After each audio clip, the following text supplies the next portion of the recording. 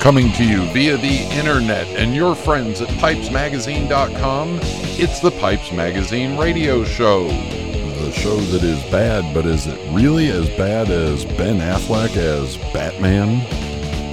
Now, I invite you to sit back, relax, the smoking lamp is lit. Here's your host, Brian Levine. Welcome to the Pipes Magazine radio show. Yes, the sometimes irreverent, sometimes educational, but always entertaining weekly pipe smoking podcast. And I am your host, Brian Levine, coming to you way pre-recorded. It's as I'm doing this, it's Sunday morning, the 28th. And the reason it's way pre-recorded is because we are off to Vegas for a socially distant little vacation trip. So happy to get away. Happy to get back to Vegas and get a chance to sit with my pipe in some of my favorite spots. So looking forward to that.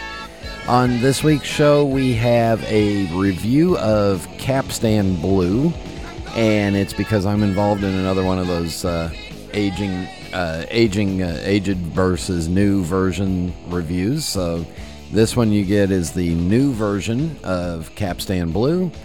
My guest is Rick Newcombe with as we continue the Ask the Experts 7 Questions for 7 Experts Part 2. And this is our visit with Rick Newcombe. And then we'll have music, mailbag, and rant, all that coming up on this week's episode of the Pipes Magazine radio show. And remember, we are still gathering items for the JDRF fundraiser, so reach out to me, Brian, B-R-I-A-N, at pipesmagazine.com if you've got anything you would like to donate. We would greatly appreciate any donations of product. And remember, once we sell it, 100% of that sale price goes directly to the Juvenile Diabetes Research Foundation. So, also want to take this moment to wish everyone a happy Passover and a happy Easter. All that in the same week. And spring break, too. So be safe out there. Hopefully you get a chance to celebrate safely with some friends. All right, let's get the show rolling. So everybody sit back, relax, fire up a bowl. Thank you all for tuning in, and here we go.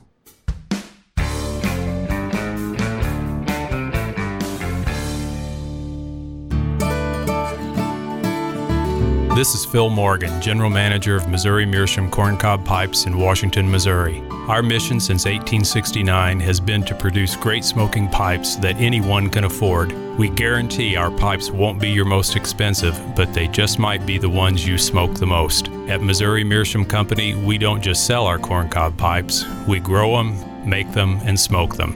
Missouri Meerschaum, Washington, Missouri, since 1869.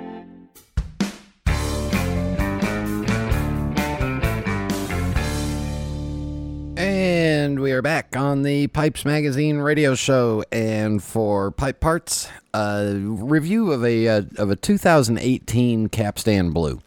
And I have a bit of a history with Capstan because this is I was with the Sutliff McBaron company when it was newly returned to the market. But Capstan goes way back, and it's one of the more storied brands. Goes all the way back to the company W.D. and H.O. Wills of England, and is famous because J.R.R. Tolkien smoked Capstan, and several other people have smoked Capstan. It's gone through, again, a couple of reiterations, and the old classic, and then it got modernized in England, and then when it moved to McBaron, obviously there were going to be some changes to it.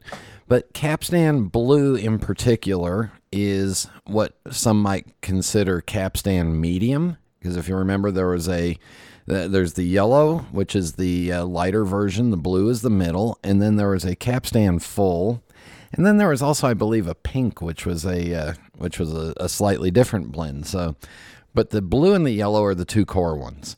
The blue in particular is the one that interests me the most. And when you first open the tin, you get a good whiff of Virginia tobacco. You don't get any slight sweetness or light sweetness to it. Moisture content, pretty good right out of the tin. A little too wet for me, but again, I like my tobaccos a little on the drier side. But it doesn't have a lot of that hay or grassy smell. To me, it's got a good tobacco smell, maybe a little richer smelling and a little deeper smelling. On smoking it, I smoked it a couple of different ways. Just the Perry Jensen twist and bend and twist and fold method. I rubbed it out all the way. The way I preferred it was, and this is me again, and I'm the leading expert on my own opinion, but I liked it drier and rubbed out all the way, and I liked it in a smaller pipe. And again, I like my straight Virginias in a smaller pipe, so it just held pretty consistent with a straight Virginia. What I did notice is that without too much effort, it smoked really well, smoked easily, and did not get overly hot. I didn't get it to bite me, so that was nice. I would imagine, though, if I did the same thing in a bigger bowl, I might have gotten it going a little too big and a little too hot, and that might have bit me pretty good. But anyway, it was pleasurable and satisfying. And I don't remember when I first smoked it, probably in 2014 or 15. I don't remember being that excited by the pleasure of it. So it was interesting for me to go back and revisit this blend and find that, maybe with just a simple 1 to 2 years of age in the tin, or 3 years, maybe it just calms right down and settles into a good tobacco blend that at the end of it, you've smoked a good bowl of tobacco. It doesn't have a real heavy aftertaste to it, doesn't have a high nicotine content to it, and you feel just very satisfied.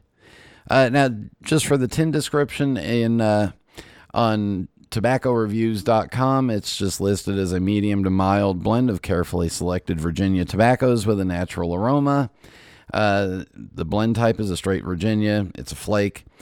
Comes in a ready rubbed form, but the ready rubbed, I could go back and review that if we'd like, but I'm not. The flake is pretty much the standard for what we're looking at here. On tobacco reviews, the review that I thought was most interesting was from an account that is an emeritus account, and more on this stuff in the rant coming up. But the review says, new version by McBaron, beautiful light brown thin flakes in the tin, perfect for folding. A nice clean tin aroma with the usual Virginia hay and grass and an underlying spicy fruitiness, but not over the top on any one aroma. In the pipe, this reminds me of a mix of McBaron's Virginia Flake and Dunhill Light Flake. It has the former's middle-of-the-road hay flavor, but not its lack of pizzazz. It has the latter's hint of sour fruit and spiciness, but not its bold flavor. This would then be a solid, if unremarkable, Virginia Flake that smokes very cleanly and easily, and with a very moderate amount of complexity. No overabundance of nicotine, and it stays lit very well. It shows some potential greatness at times, and this would be a good one for the cellar and smoke again with some serious age on it. Something tells me a 5-year-old tin of this would hit 4 stars solidly. I never consciously wanted for anything when smoking this, never wished it were this or that. It was just a nice, comforting smoke that complexity took my mind off the fact that I was puffing. A nice, set it and forget it tobacco, but with the promise of something great down the road. So there, that kind of, I think that reviewer summed up exactly what I thought of it and how I felt about it, and just made perfect sense and wrote it probably better than I said it. So there you go. Capstan Blue in the flake, available in 50 gram. I think they might still do 100 gram. Probably not, but anyway, check it out. Let me know what you think of it, and in just a moment, we'll be back with Rick Newcombe. This is Internet Radio. A Savinelli pipe is a testament to a long legacy, fortified by well-worn hands and destined to be enjoyed for generations. For over 150 years, Savinelli has been dedicated to sourcing the world's finest briar, committed to pushing the boundaries of pipe design, and devoted to the tradition of Italian pipe making.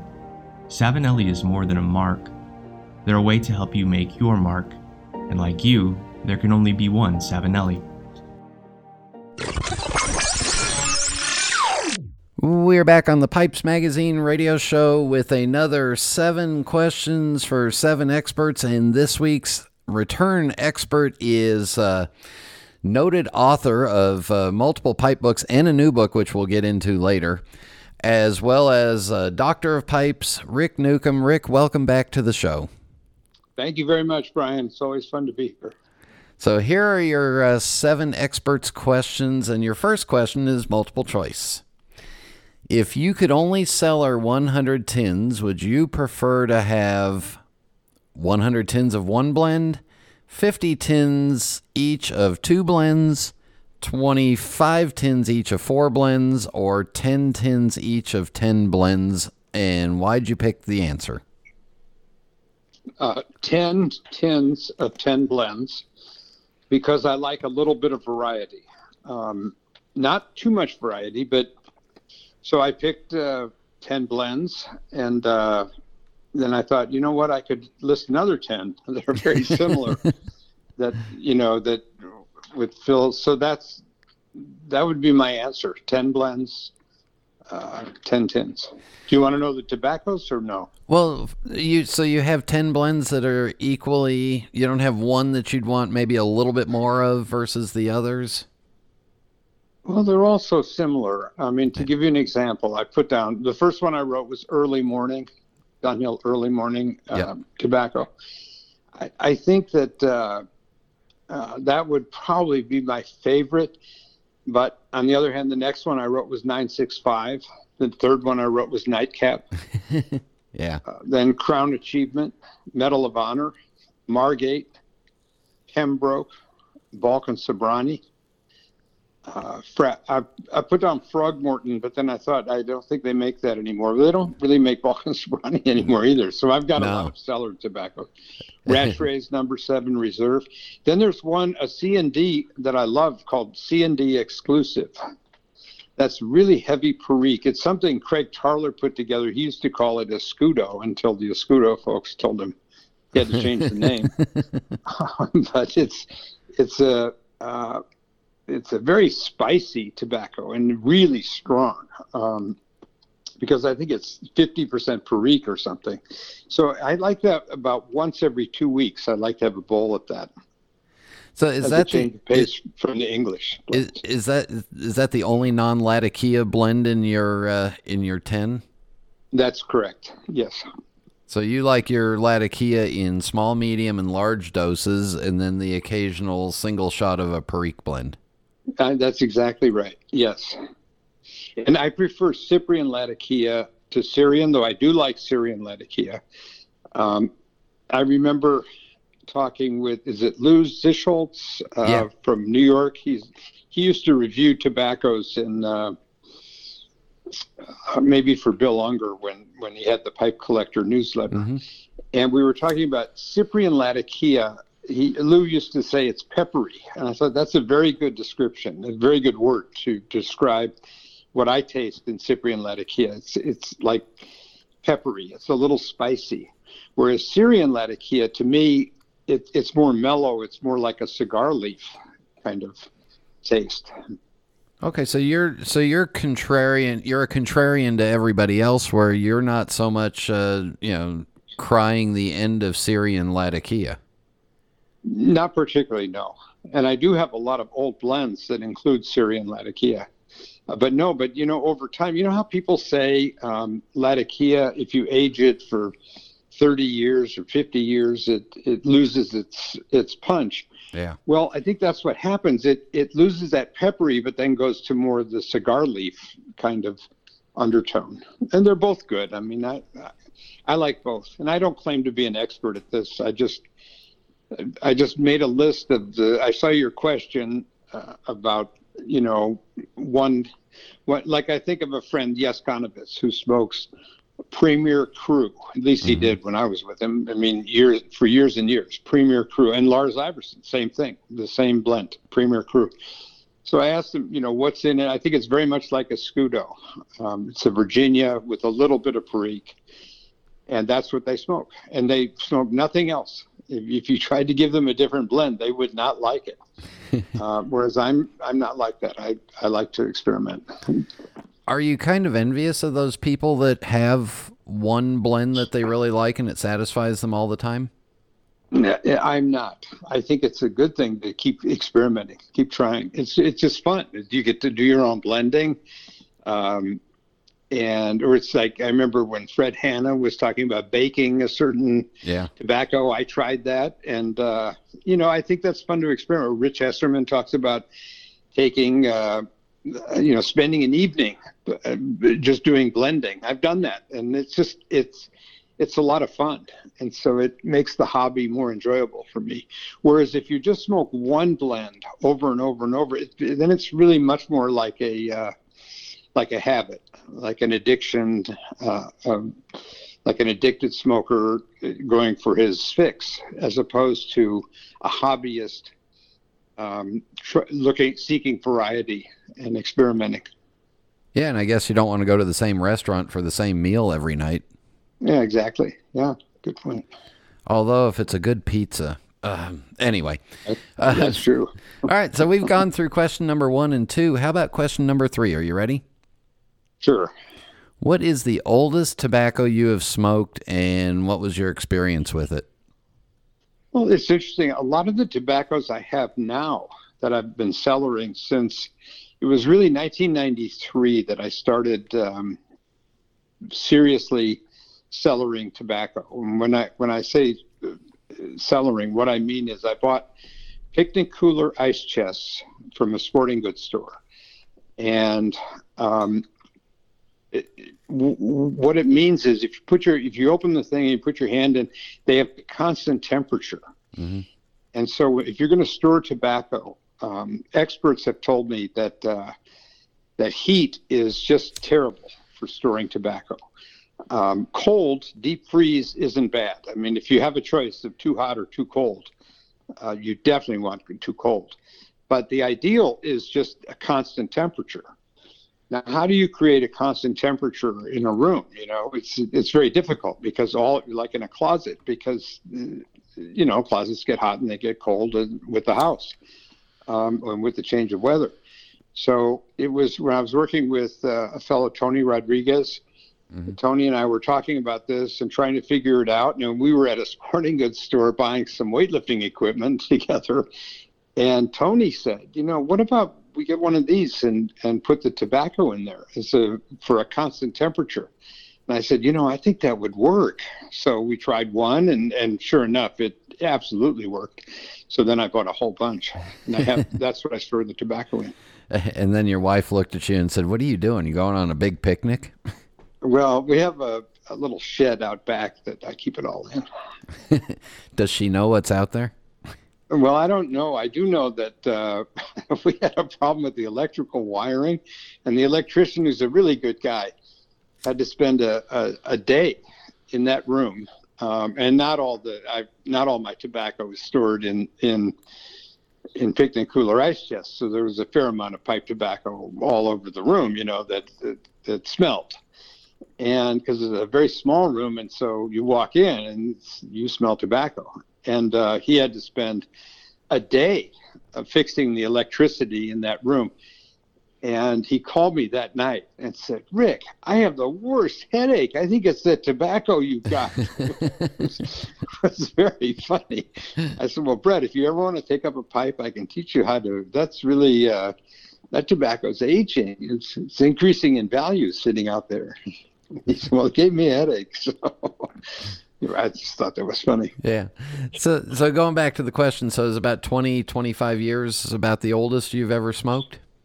Well, that is what I smoke typically today.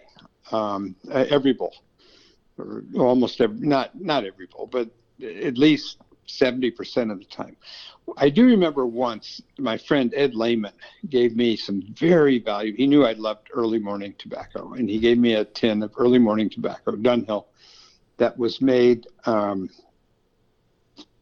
probably early 50s. And it had a picture of Queen Elizabeth, and he was explaining why it was, what year, how they could guess the year, and so on. And I opened it, and it had, it was very, very dry. And so I put a little water in, but I overdid it, and I created mildew. and I ruined it.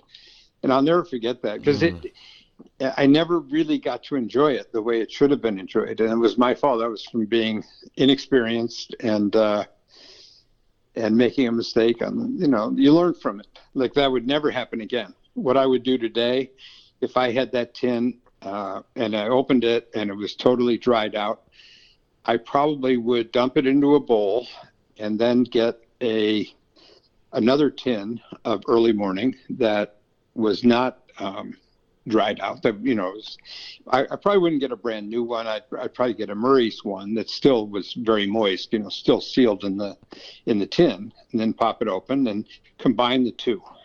And then it would have been delicious. You'd get the 40-year-old tobacco and the 20-year-old tobacco and the dry and the wet, and they balance it out, and then it just comes out perfect.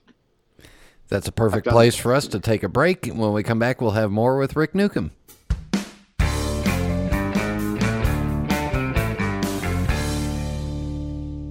Have a look in your tobacco cellar. What do you see? Think of what you smoke, what you age, what you're drawn to in a blend that keeps you wanting more. That's your taste. And whether you know it or not, you've been leading that expedition since you first picked up a pipe, just by smoking what you like and liking what you smoke. But the funny thing about taste, it changes, and you need a wide selection to accommodate it. We at Smoking Pipes know this, and you know it too. So whether you're searching for a tried and true favorite or a singular boutique mixture, we're here to help you navigate the voyage of your evolving tastes. But you're still at the helm. Smoking Pipes, in faithful service of the hobby.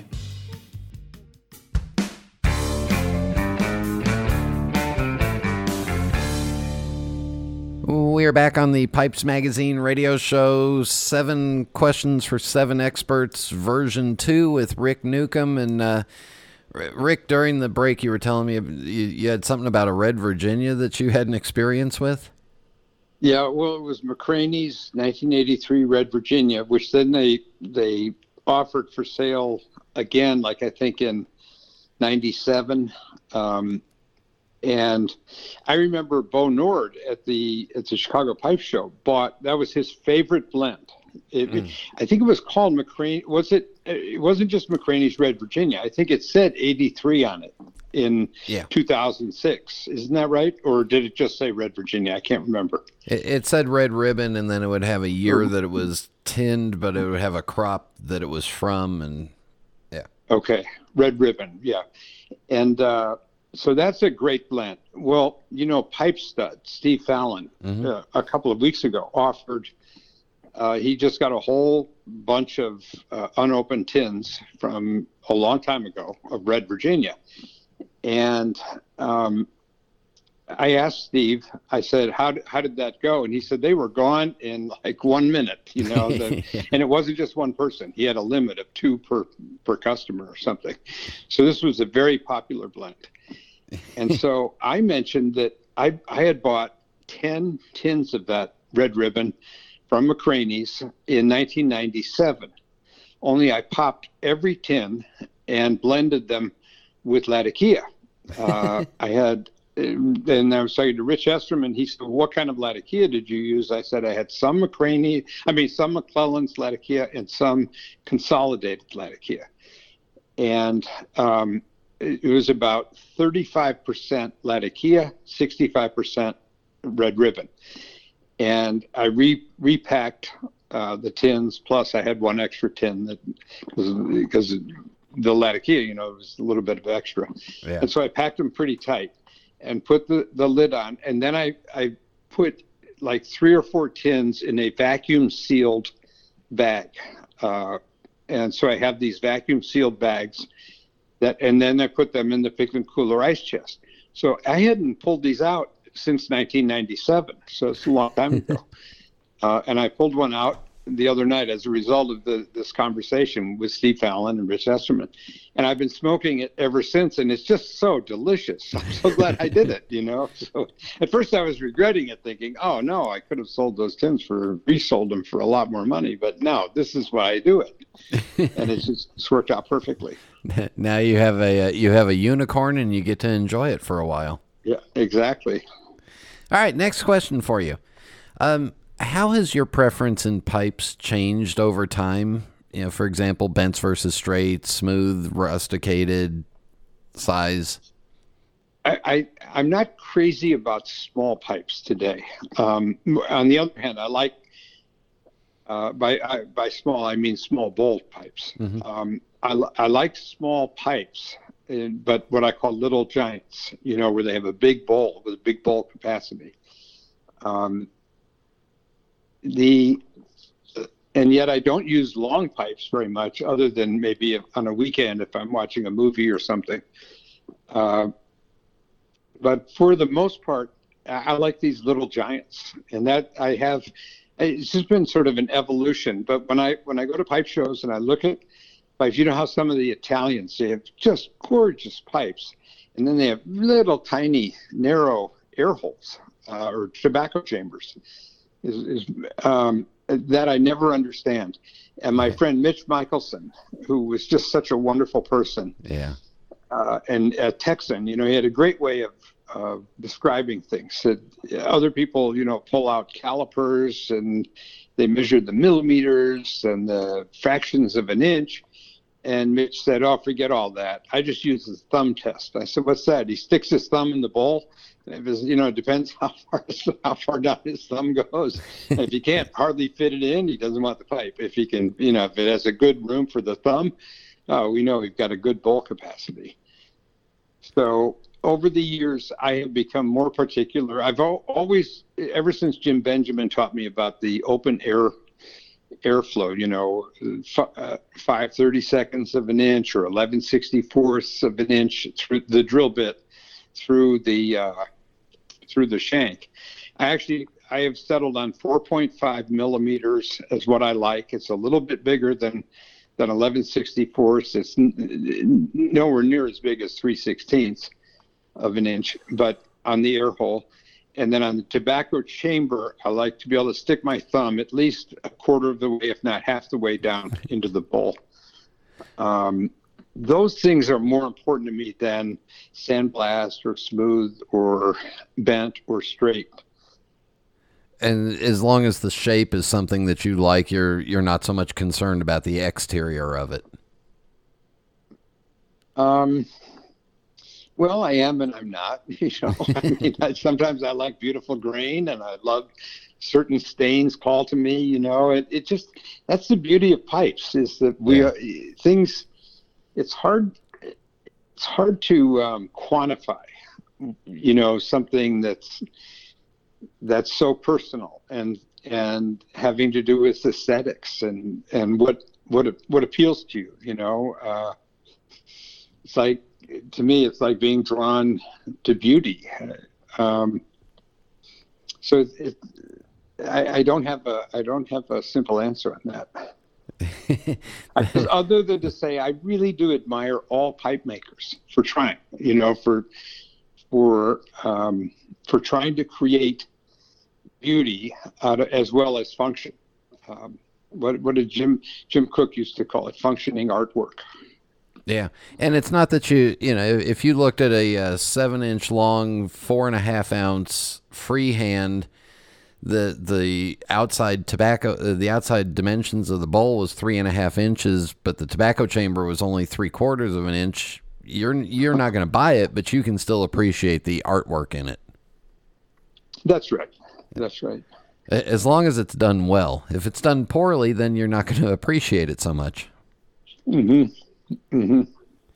Right. Yes, and what I admire is when someone is really good and they still take their time. That's where Konovitz is like the ultimate in terms of all kinds of little things that you notice. If I get a high grade pipe and it's got a horn ring that are inlay. And with a lot of them, you take your thumb and you rub it along the shank on the wood, and you hit the inlay, and you can feel a little bump. Yeah. Whereas with a conevitz, if he's got a horn, it is in there. It's as if you don't feel anything. You could be blind. Now, how does he create that and somebody else does not? Well, he will spend an extra 4 hours sanding that to make it just like that, so that you create that effect. Yeah. As I'm sitting here feeling my pipe and going, wait, do I feel a transition there? No, I don't. Okay. It's not a conowitz. Next question. What is the pipe you own that has the most sentimental value? Not exactly monetarily, but why? Well, I would say there are probably two pipes that have a really special meaning. One was a Nana pipe that my daughter, when Nana Iverson lived in New York City and my daughter was in school in New York City, and they got together a few times, and Sarah, my daughter, commissioned Nana to make me a pipe. And then when I turned 70 this summer, my son Jack called Yes Conowitz. He knew Yes from his childhood. Yes and Bonnie would come and stay at our house, and Jack really liked Yes a lot. Yeah. And he called him and told him that he wanted to get me a special present for my 70th birthday, and Yes made him a pipe. I have no idea what the pipe makers charged my kids. I hope they gave them a break. But anyway, those two pipes are really special for sentimental reasons. Yeah, I can see why.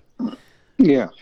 Next question. How does the situation affect your pipe and tobacco choice? And we're talking about outdoor versus indoor, morning versus evening, maybe a pipe while you're on the go or a pipe while you're sitting in the chair. Okay. There's no such thing as a pipe on the go for me anymore. It used to be. But I used to always keep a corn cob in the glove compartment with a bag of tobacco, just in case I got stuck in a traffic jam in LA. I could light up a pipe. I haven't done that in 10 years. And I never walk with a pipe. I just don't. I mean, I can understand it. When I was a little kid, I remember there was a man, Mr. Brennan, Mr. and Mrs. Brennan would take a walk every night, and he would smoke his pipe. And he looked so happy, they both looked happy. And I was a little kid. I have this memory. But I don't do that. When I smoke a pipe, I like to sit down and really enjoy the pipe. And I've cut way back from like 3 or 4 every day to maybe 1 or 1.5 pipes a day. And that has to do with aging. See, I did a YouTube recording saying that the health benefits of pipes, the world of pipes. Mm-hmm. And 2 of the biggest killers of the elderly are stress and loneliness. And the world of pipes offers a solution for both. For loneliness, we have, pipe clubs, we have pipe connections, we have pipe, the whole world of pipe collecting it's a whole world too. Yeah. It's the people in China, people in Russia, people in Japan, people in Europe, Australia, Africa. So it literally is the whole world. And we have this camaraderie, this brotherhood of the briar, whatever you want to call it. So it's an antidote to loneliness. And then on the stress part, there's nothing more relaxing than a pipe that you really enjoy. Don't inhale it, but just concentrate on how relaxing it is. It just, as Ed Colpin, the founder of the Tinderbox, who lived in 97, he used to say, you live longer with a pipe because it kind of takes the pressure off. It lets the air out. It helps you unwind. So for myself, I used to say my favorite pipe was, and I wrote about this in Still Searching for Pipe Dreams. I have a chapter where I interviewed a bunch of experienced pipe smokers asking, what is your favorite pipe of the day? And it's funny, at that time, my favorite pipe of the day was the first one in the morning with coffee. Mm-hmm. Well, I've changed. I mean, that was then, and this is now. Now, My favorite pipe is usually the one pipe I smoke, and it's usually from like 5 p.m. to 6 p.m., 1 hour before dinner. I just seem to sit back and relax and enjoy that pipe. Usually indoors, sometimes outdoors, just depending. Does the pipe that you're going to pick or the tobacco that you're going to pick, does it vary depending on if it's indoor or outdoor? Not so much. First of all, mostly I smoke indoors, but secondly, with the windows wide open. Living in Southern California, when you go outdoors, the climate is not a lot different from indoors. It's not like when we travel, let's say on a ski trip, and there's no smoking in the hotel, and I'm supposed to go shiver out in the snow and smoke. I really don't like that. Usually, I'll find some place like some kind of cigar lounge or someplace indoors where it's allowed. But I prefer, just having one pipe that I just so enjoy. Now, here's one thing you should know. I've started doing is I will pick out pipes that just when I wake up in the morning, I think of pipes, and I think of, I haven't smoked that one in a while. I haven't tried this one. Something will spark it. And so then I'll go and look at my collection and find those pipes. And then what I do is load them up. Sometimes it'll be 2 pipes, sometimes it'll be 6 pipes. And I will load them with tobacco and keep a list of which tobaccos I put into which pipe. And then whichever one I feel like smoking that night, 1 or 2, that's what I'll smoke that day. And then and I'll cross them off the list. And the next day I'll smoke another 2, and then the next day another 1, and then the next day another 1, and then I'll start that all over again. So I don't know why I do that, but that's what I do. Well, it kind of gets you looking forward to the end of your day and planning your whole week out. That's sort of, yeah, in a way. All right, next question. What famous pipe smoker from the past would you like to share a bowl with? And it has to be someone you never met. Right. That's such an interesting question, and there are so many. But I would say one I would really, really enjoy would be Bertrand Russell. I don't always agree with what he wrote with his politics and so on, but on the other hand, he just seemed like such a kind man and so brilliant. And he loved his pipes. There's a thing on YouTube where he's asked, what vice, would you have found it the most difficult to give up, or did you enjoy the most in your life? And he said, tobacco, my pipe. So right off the bat, this guy just loved his pipe, and he lived to 97 or 98, something like that. And he would just be so much fun. I remember one time I was in Dubai, and they had a pipe store in the Mall of the Emirates, or whatever it was called. And there was a young man who was a student. He was a graduate student, and he was looking to buy his first pipe. And he was asking the guy behind the counter who knew nothing about pipes. So no. I said to him, I know a little bit, maybe I could help you. And I said, what are you looking for? He said, I'm looking for a pipe like Bertrand Russell liked. Wow. And I said, well, those are like the old Dunhills with smaller bowls, longer shanks, longer mouthpieces. I don't know that, and we looked and we found something a little bit that approximated that.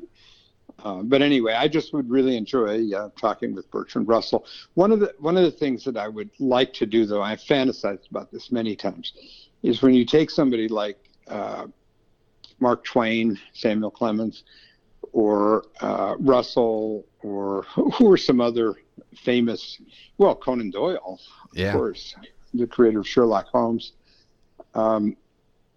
Einstein is a perfect example, where if you could talk about the importance of really beautiful pipes as works of art, not just smoking instruments, and about the open airflow and the dry, just the right amount of dryness and moisture in your tobacco, and all of the things we've learned and that we collectors focus on now.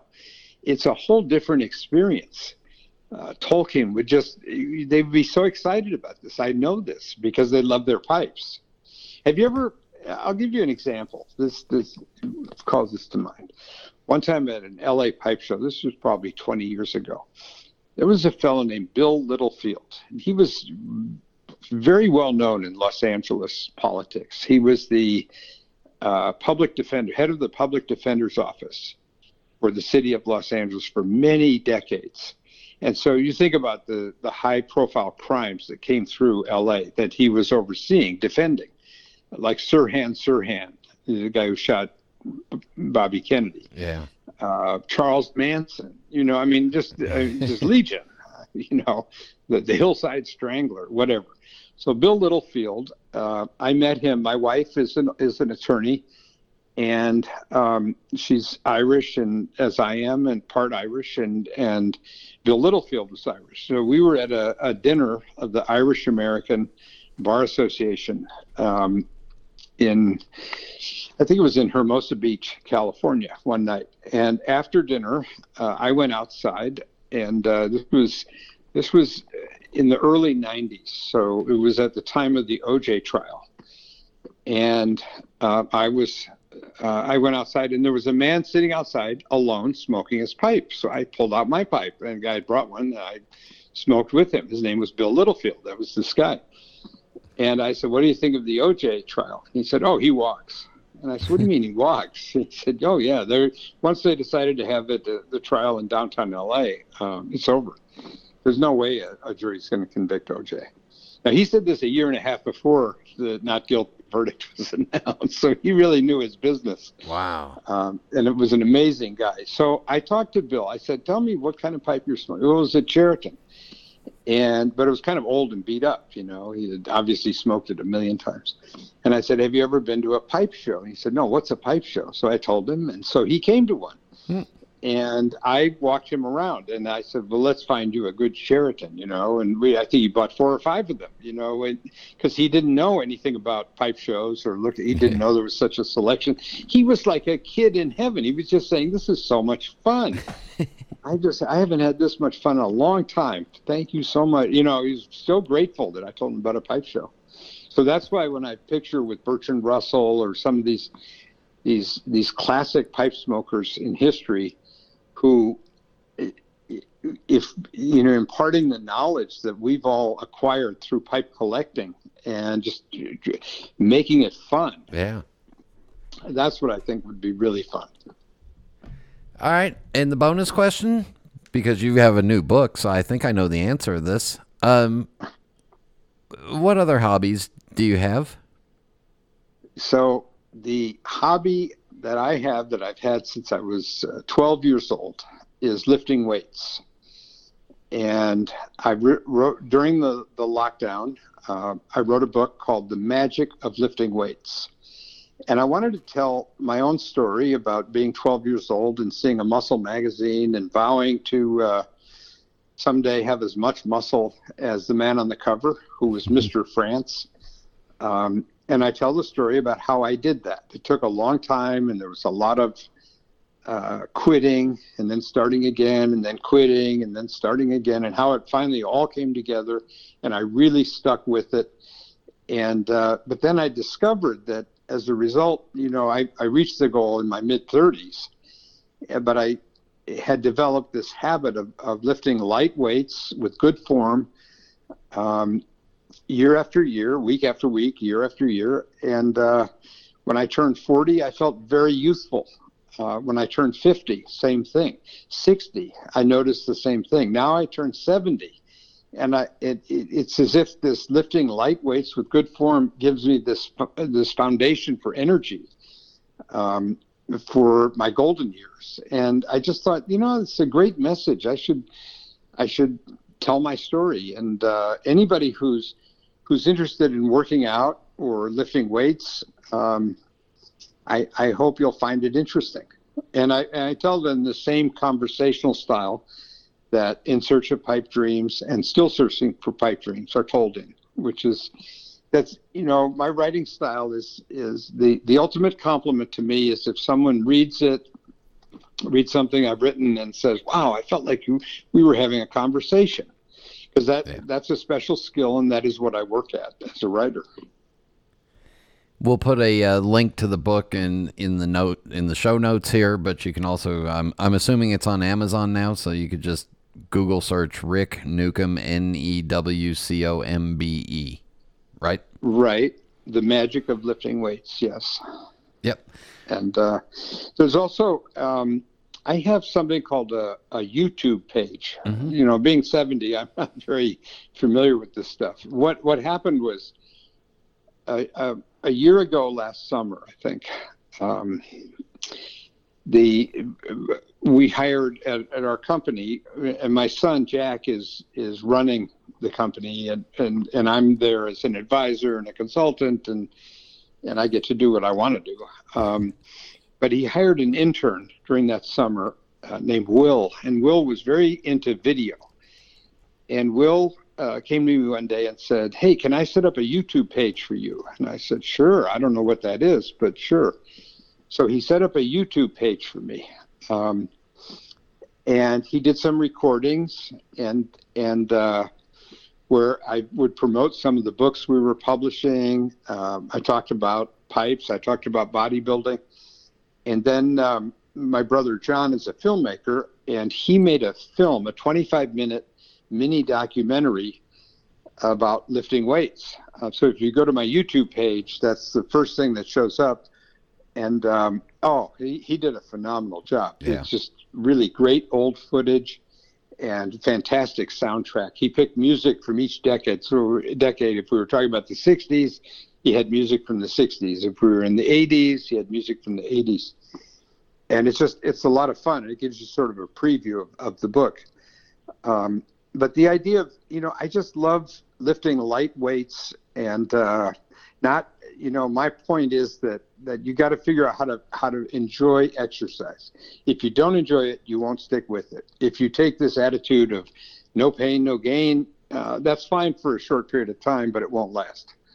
And so I almost take a pipe smoking approach to lifting weights, that it's more zen. It's like just relax, have good form, use light weights. Don't push too hard, but as you just keep doing it, and the benefits flow. They flow into you. And the stress flows out of you. That's exactly right. They're both anti-stress, yes. Rick, thank you very much for coming back on and doing this. Oh, thanks, Brian. Hope it was helpful. We'll be back in just a minute. Being at the forefront of craft tobacco production for over 20 years, we've been involved in some rather interesting projects at Cornell & Deal. From the Cellar Series to the Small Batch Project, we're extremely proud of how far we've come. So moving forward, we wanted to take it back to basics, and that's what the Burley Flake series is all about. Burley is an underrated varietal, but there is a ton of nuance there. Using various condimental tobaccos to accentuate different aspects of the air-cured leaf, each blend in this series is intended to showcase different individual subtleties inherent to Burley.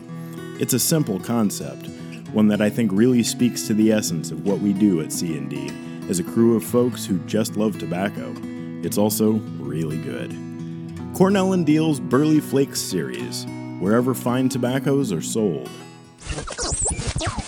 This is Internet Radio. And we are back on the Pipes Magazine radio show. And I tell you, the thing that I most enjoy about talking to Rick is Rick brings passion to everything. And everything that he does and gets involved with is something that he's passionate about.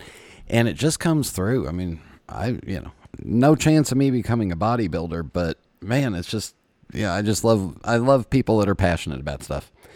All right, for music.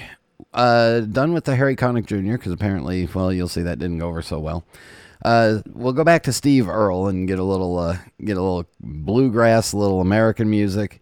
And this is from the Low Highway Deluxe Edition album, and this one's kind of fun if you listen to it. It's 21st Century Blues. Here I am in the 21st century. I have to say ain't as cool as I hoped it would be. No man on the moon, nobody on Mars. Where the hell is my flying car? Ain't nothing even like a teletransporter so far. It's hard times in the new millennium, getting by with just the bare minimum. Everything to lose and nothing to spare. Going to hell and nobody cares. Ain't the future in Kennedy promised me in the 21st century.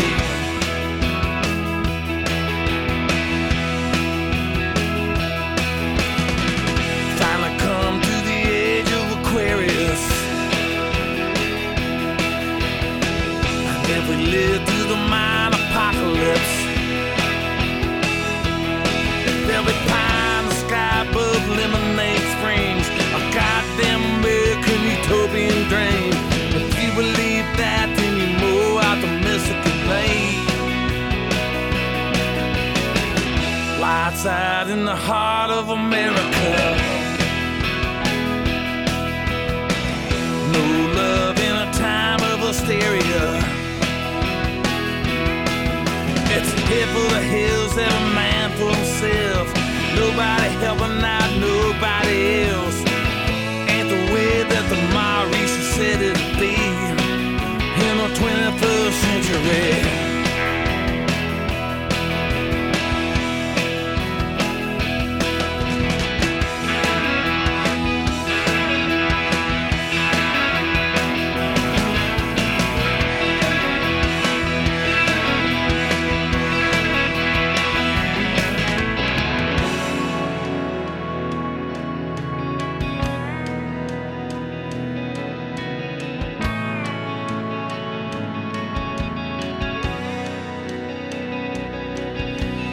Pray for guidance, beg forgiveness, vote for change, and hope they find this. Only thing I know for sure is we stand now on the verge of history. The world can be anything we want it to be. Where there's a will, there's a way, there's a fire, there's a spark. Out in the streets, downtown, in the park. Maybe the future's just waiting on you and me in the 21st century. In the 21st century.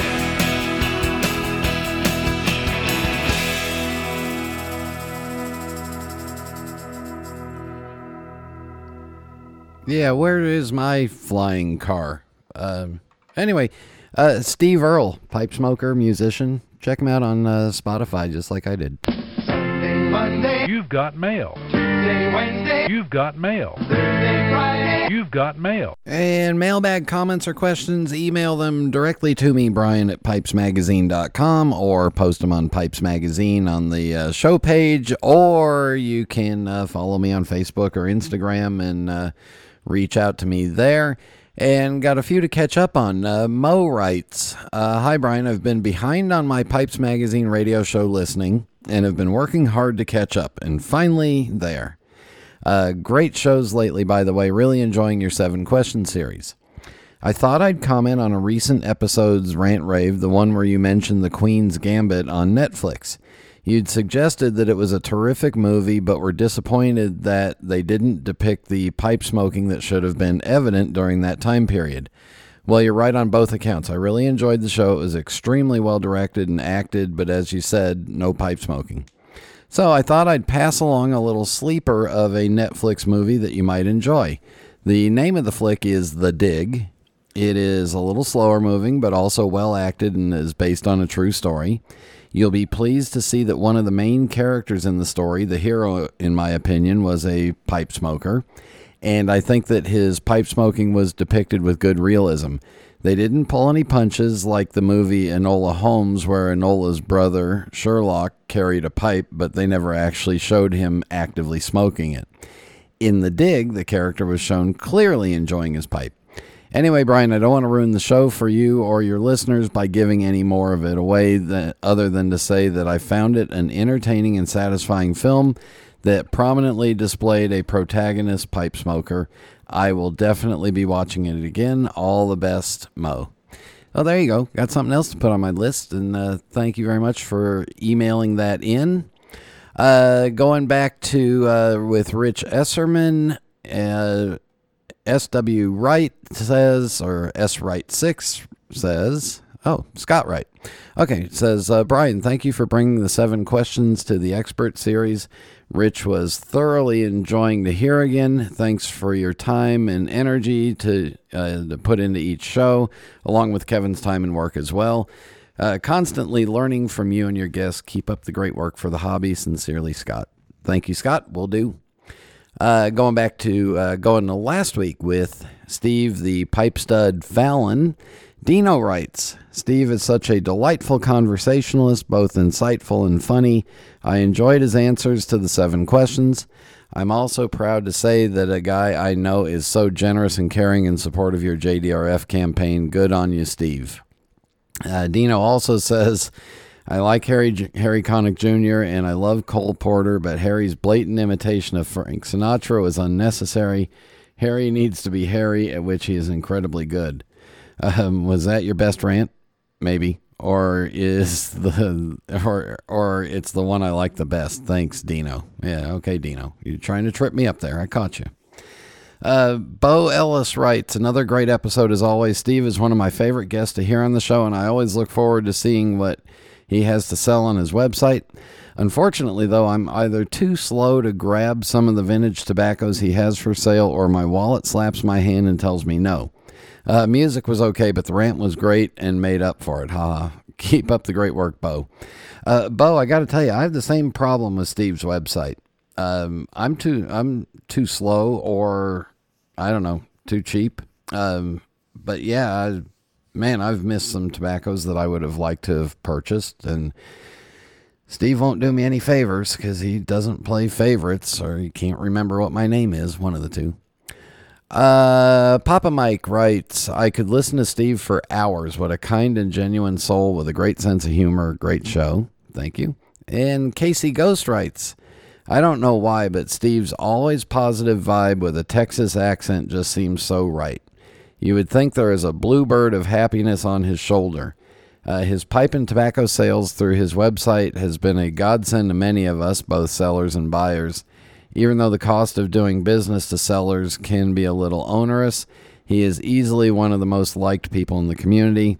Oh, congratulations on becoming the holy moly pontiff of pipes. Music was fairly enjoyable. All right, so a little explanation on that. Yes, I got ordained because I'm performing a wedding, or officiating a wedding. So I am now ordained. Add that to Doctor of Pipes. Might be the most reverend doctor of pipes, but I won't go that far. Also, to finish it off, Renfield says, another excellent show. Steve is an always entertaining guest. Great rant, like you said. Don't worry about the mythical best. Look for your own favorite, regardless of how popular it is or isn't. You'll probably end up trying a lot of blends, but the quest is a big part of the fun that is pipe smoking. Yes, it is. And then he also says in his signature, without music, life would be a mistake. Can't disagree with you on that. All right, again, comments, questions, email me, Brian at pipesmagazine.com. Travel-related questions, let me know. Had a couple people reach out to me this week, so that was fun to talk travel and point them in the right direction. Just feel free to hit me up. And in just a moment, rant time.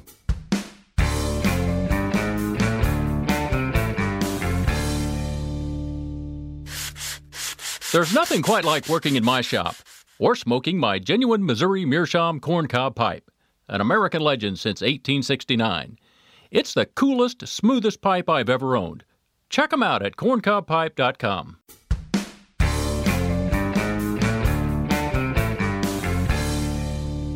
Cowboy.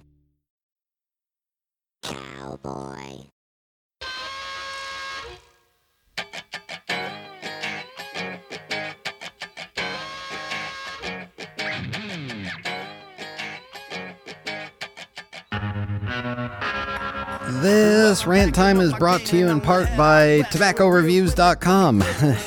No, I'm not promoting them. I'm ranting about them. Why? Because apparently they did a redesign recently, which is, let me just say, cold and uninviting and calculating and just, you know what, pretty much freaking boring and ugly.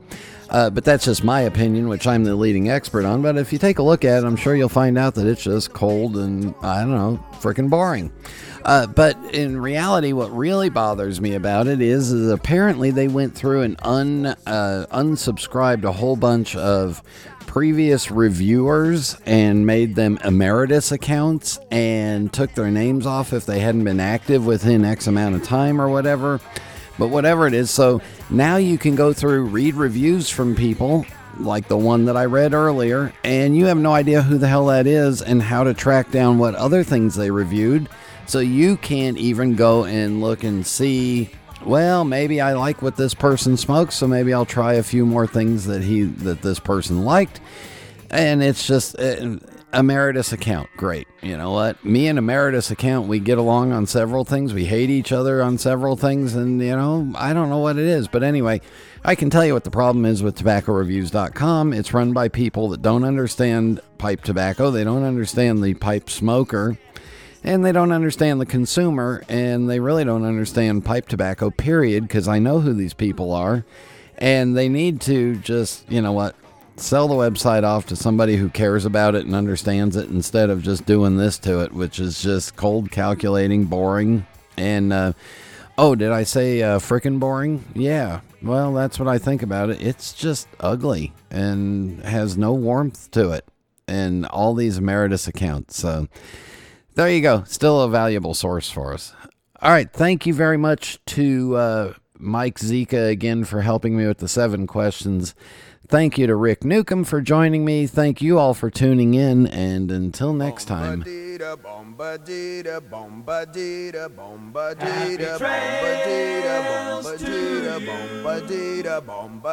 until we meet again. Happy trails to you. Keep smiling until then. Who cares about the clouds when we're together?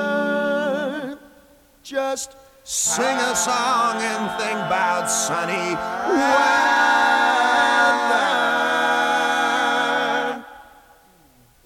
Happy trails to you till we meet again.